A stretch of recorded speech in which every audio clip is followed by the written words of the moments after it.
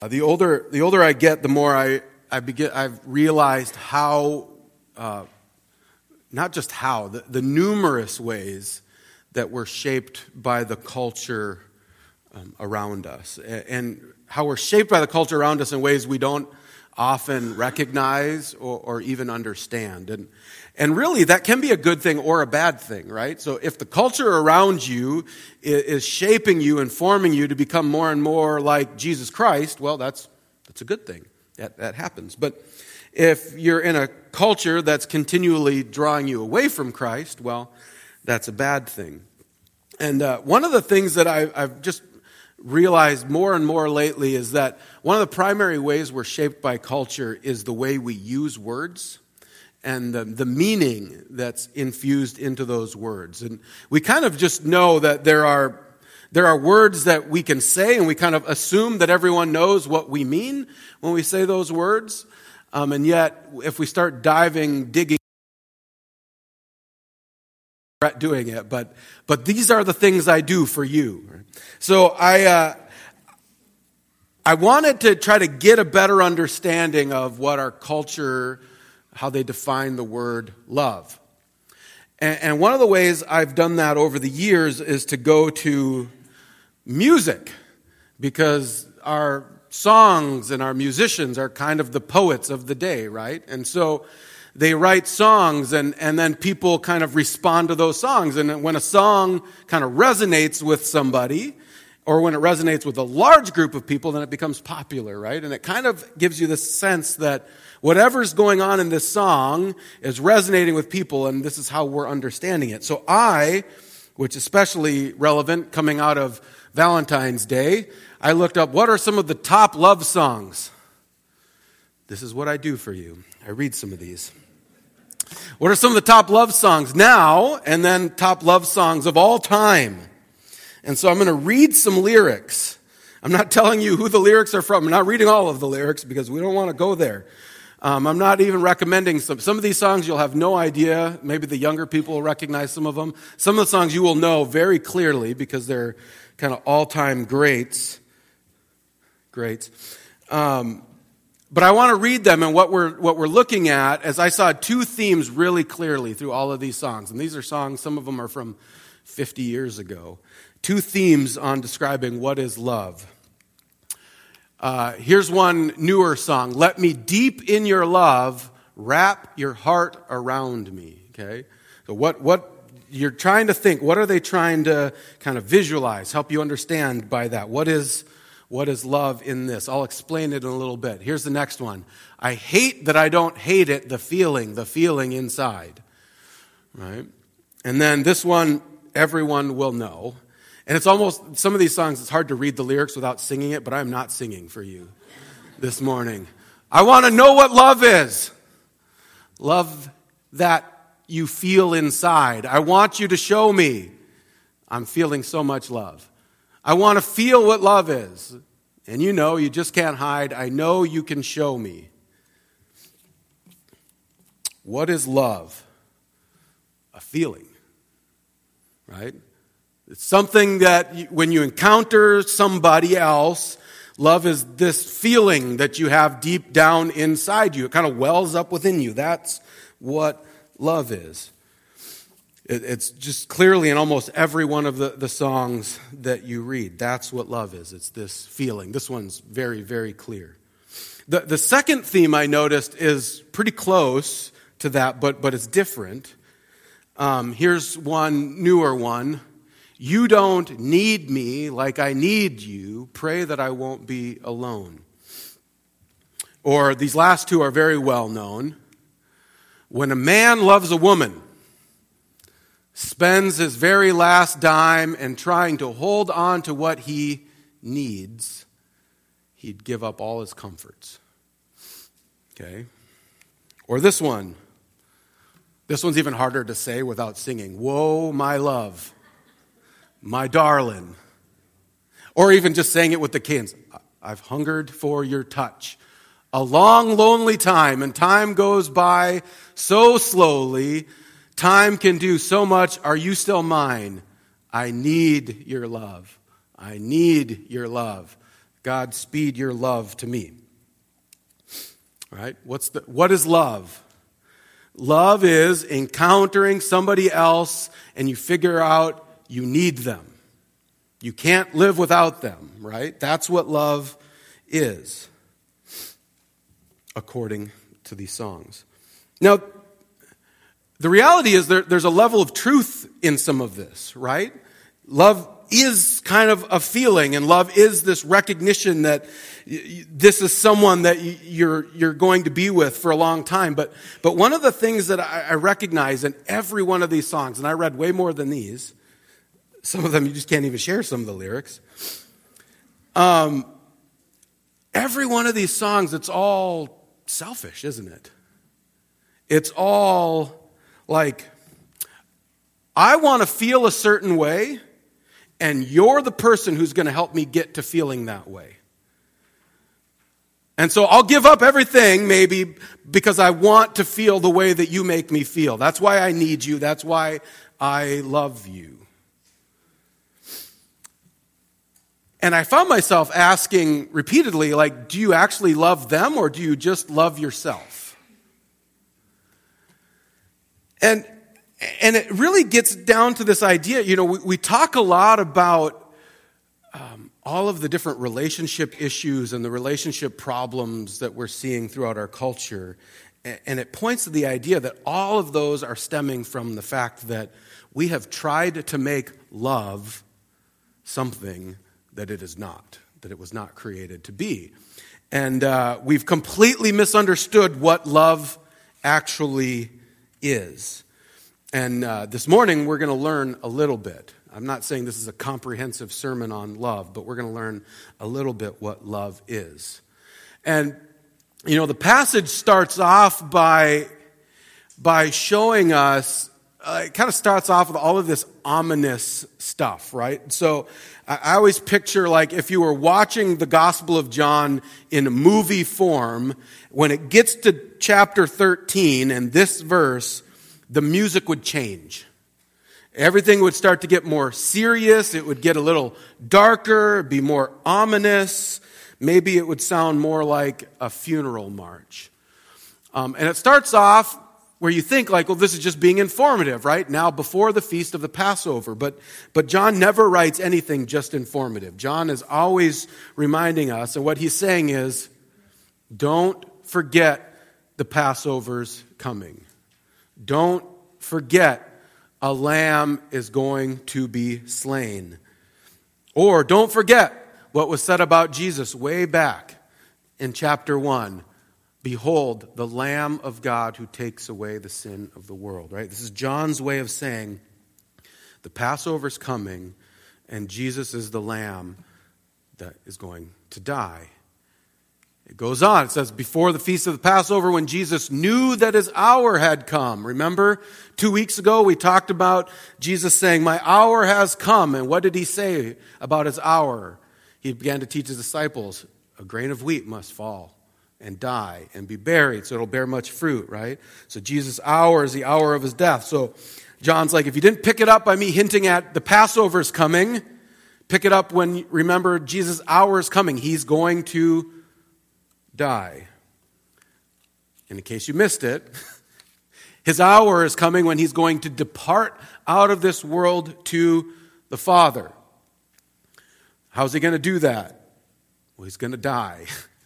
He's going to be raised from the dead. He's going to ascend into heaven, but it all has to come through his death. And so John, everything about the way this passage begins, John's writing it to say, Jesus is going to die. That's what's coming. And the reason he's doing that is because this verse is marking a total transition in the Gospel of John. It's why we don't often focus on just one verse. But we're doing it this morning because this one verse is John's way of saying, now the whole story is changing. For the last 12 chapters, we've been talking about Jesus' life on earth. But now from here on out, from John 13 to the very end of the gospel, it's all going to be the story of Jesus' death.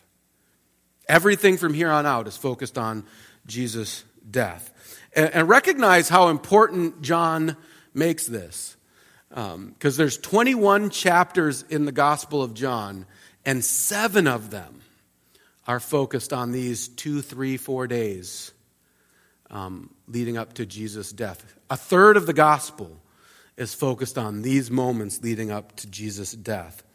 And it's John's reminding us that this is the work Jesus came to do. He came to die for the sins of his people. But we're also told, so there's this transition happening, saying, all right, now we're moving into the story about Jesus' death. But then John also adds this to it. He loved them to the end. The them he's talking about was clarified earlier in the verse. It's his people. It's his own. And so we're being told that Jesus loved his people right up, all the way up till the end. And which is powerful, because not only is John saying now the rest of this book is going to be about Jesus' death, but he's saying the rest of this book is also going to be about the way Jesus loved his people. Because Jesus loved his people through his death.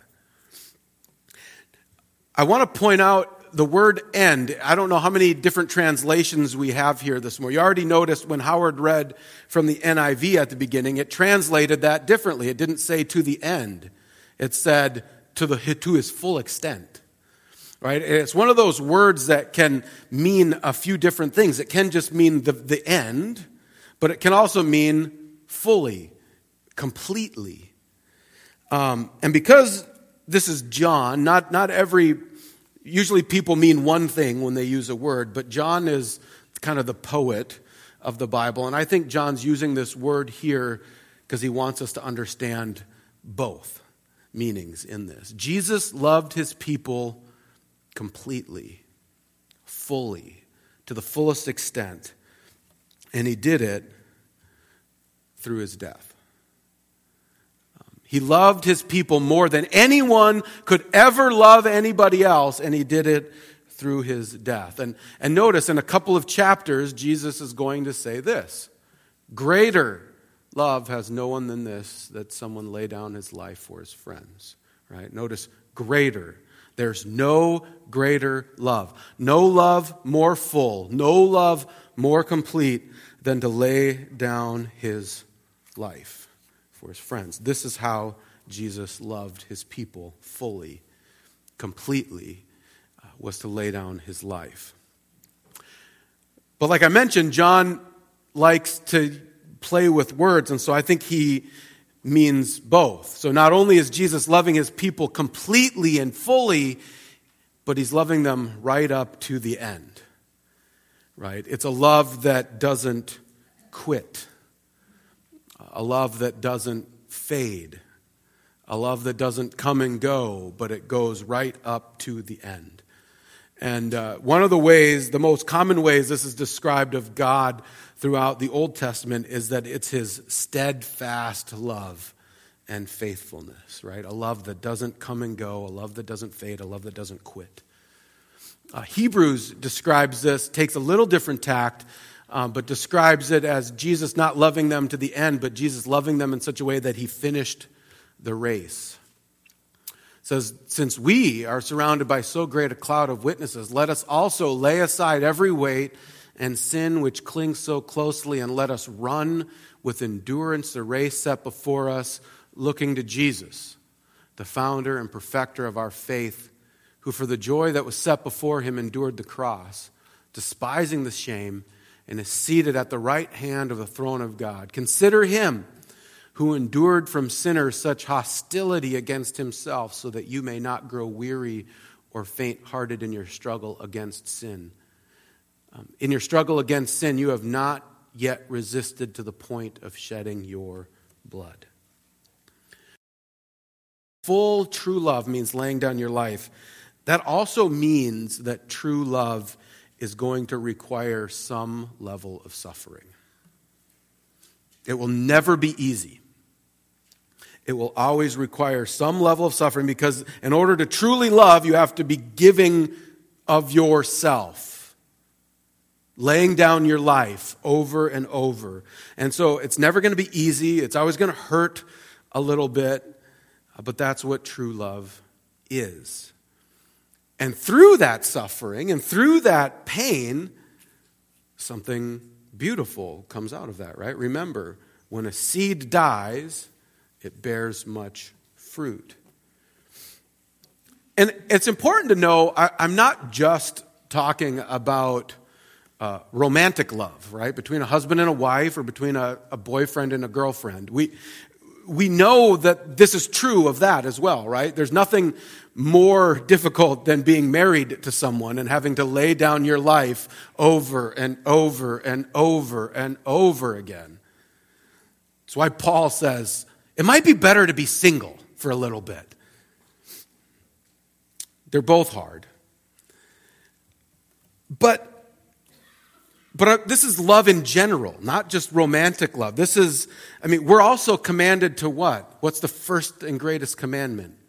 Love God with all your heart, with all your soul, with all your mind, with all your strength. And even in that tells you what? That love is not just a feeling. It is a feeling, but it's not just a feeling. Otherwise, you can't love with your strength. And so, what does it look like to love God that way? Like the way that Jesus loved us by laying down our life. Here's one example from the Bible. It says, I appeal to you, therefore, brothers, by the mercies of God, present your bodies as a living sacrifice, holy and acceptable to God, which is your spiritual worship. Right?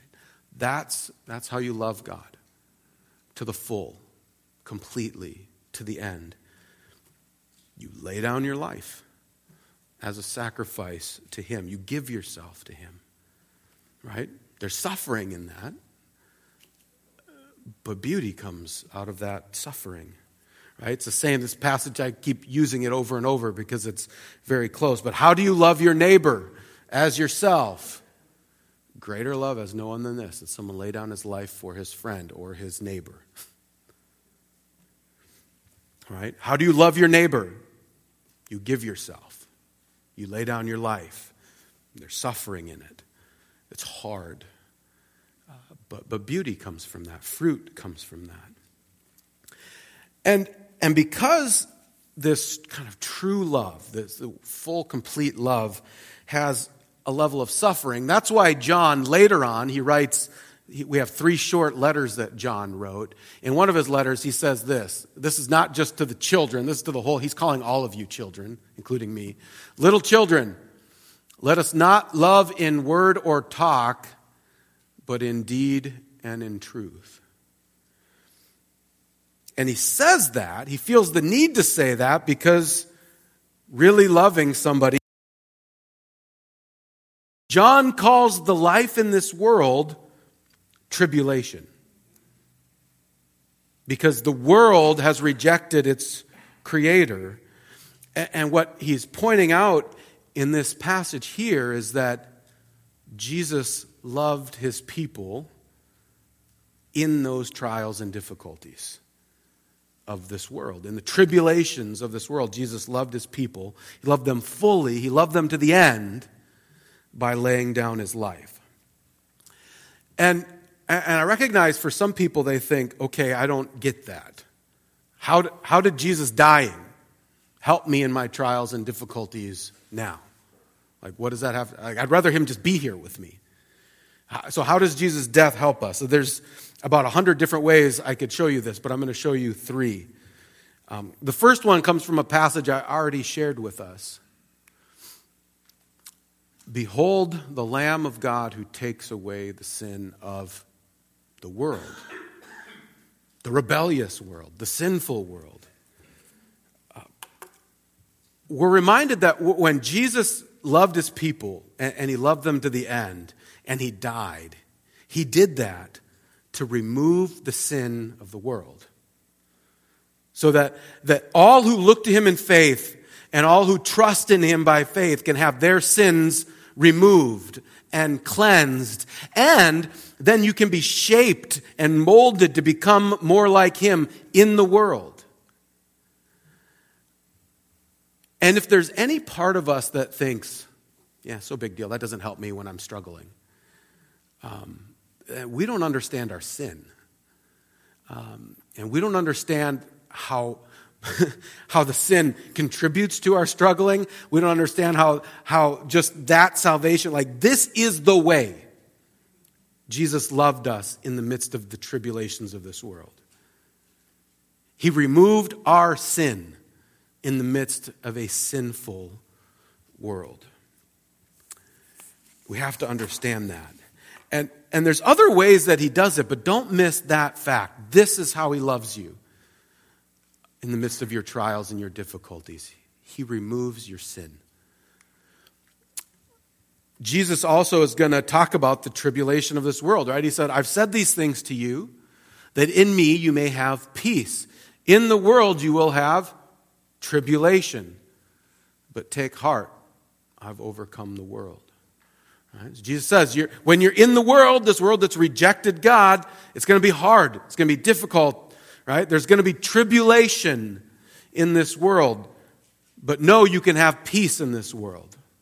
Even in the midst of all of that, you can have peace in the midst of any of the trials and difficulties because you can know, I have overcome the world. And how did Jesus overcome the world? By lovingly laying down his life for us. And he says, because I laid down my life for you, I've overcome the world. And because I've overcome the world, guess what?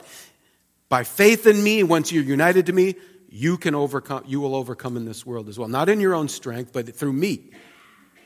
And that's how you can have peace no matter what comes your way in the midst of this world. That's how he loves us in our trials and difficulties. One more in Romans. He who did not spare his own son, but gave him up for us all, how will he not also with him, with Christ, graciously give us all things? We're told, when we look to Jesus, and we're reminded that he loved us so much that he gave everything for us. He didn't even withhold his own life. He laid down his life for us. We're told when we see that, how can we ever doubt that he would withhold anything from us? He was willing to lay down his life. He will give us everything we need in this life. No matter what comes our way, he will give it to us. It may not be what we want. It may not be what we expect. But he will give you what you need. And you have that confidence. Why? Because he's already given you everything. He laid down his life. He loved you to the full. And he loved you to the end. Not only of his life, but he will keep loving you to the end of your life. And he will give you everything you need till every last breath you have to endure whatever comes your way. That's how he loved you through his death. And not only, and I want to make sure we end on this note, not only do we have this comfort and hope that he will give us everything we need to endure trials and difficulties, but we're also told he will give us everything we need to love our God and to lay our lives down as we follow him and to love our neighbor as well. I don't know if you remember from a few weeks ago, I don't remember how many weeks ago it was, 2 or 3 weeks ago, our sermon was, he who saves his life will lose it, but he who loses his life will save it. And I said, we were not created to save our lives, we were created to lay down our lives. That's what we were designed to do. That's how we were created to live. You could also just, if we understood love rightly, you could say you were created to love with your life. And that means laying it down, to love your God and to love your neighbor. This is how we were created to live and love in the world. And it begins, and don't miss this, it begins by loving God first. You love your God, you lay down your life for him as a living sacrifice of praise by faith. And then after you lay down your life to follow him by faith, you go out and then you keep laying down your life for your neighbor and your wife and your husband and your kids and you love them fully, and you love them to the end. Let's come to him in prayer.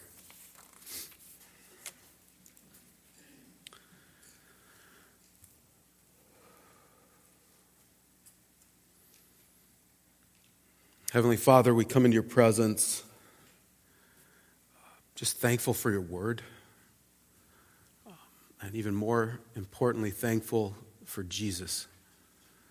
We're thankful for the life that he lived, but this morning in particular, we're thankful for the death that he died and for the way he loved us. And Father, we come to you and we confess that we don't love that way. We don't love you that way. We don't love our neighbor that way. We often try to make love all about us, even our love for you. And so, Father, we pray that you just forgive us for that. Forgive us for taking love and distorting it, turning it into something that it's not. Forgive us for misunderstanding it. And cleanse us, Father. And renew us. Restore us. Help us to leave from here this morning more fully understanding what love is, but not just understanding it. Father, give us what we need to actually go out and love the way you've called us to love.